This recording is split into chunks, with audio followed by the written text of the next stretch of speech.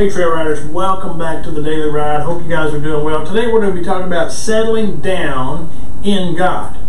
Our scriptures that get us through the Bible in a year are Numbers 17:1 through 19 verse 8, Psalm 35, 22 through 28, Proverbs 8:22 through 24, and Mark 15:1 through 21. Again, we're going to be talking about settling down in God. Our focal passage today is going to come from Psalm 35 verse 28, which says, "And my tongue will proclaim your righteousness, your praise all the day long." The words Father in heaven are intended to help us focus not only on God's location, but also on His elevation. The Savior, so I believe, encourages us when we come to God in prayer to get our perspective right and then look above the ragged edges of time to the heights of eternity where God has His royal throne.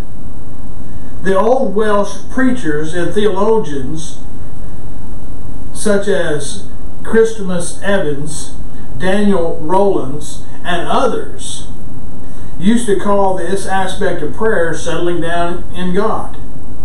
They taught that when we gain our right perspective of God and heavenly things, then and only then can we have a right perspective of man and earthly things.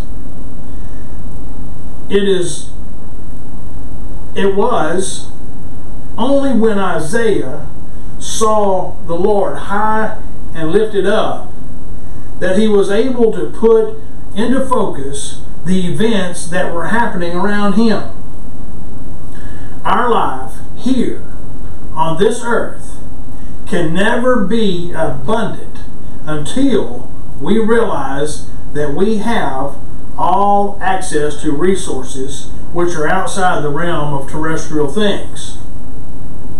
The good working translation of the term El Shaddai that we see first in Genesis 17:1 is the God that is enough. Actually, of course, He is more than enough. But how comforting is it to know that He is at least that? So, when coming to God in prayer, learn to settle yourself down in God. Remind yourself that His resources are so infinitely able to exceed all of our requirements. His sufficiency is so immeasurable that it surpasses every demand you're able to make upon it. Get the divine perspective right, and the earthly things will fall into the right and proper focus. Let's go to the Lord in prayer. Our Heavenly Father, gently and quietly, we breathe the strength of your almightiness into every portion of my being. We realize that when we see you high and lifted up, then all of life is reduced to its proper proportions. And for that, we are so thankful. And it's in Jesus' name we pray. Amen. Hey guys, for further study on this, look at Matthew 19, verses 13 through 26, Ephesians 3:20, 2 Corinthians 9:8, and Philippians 4:19, and keep these two questions in mind.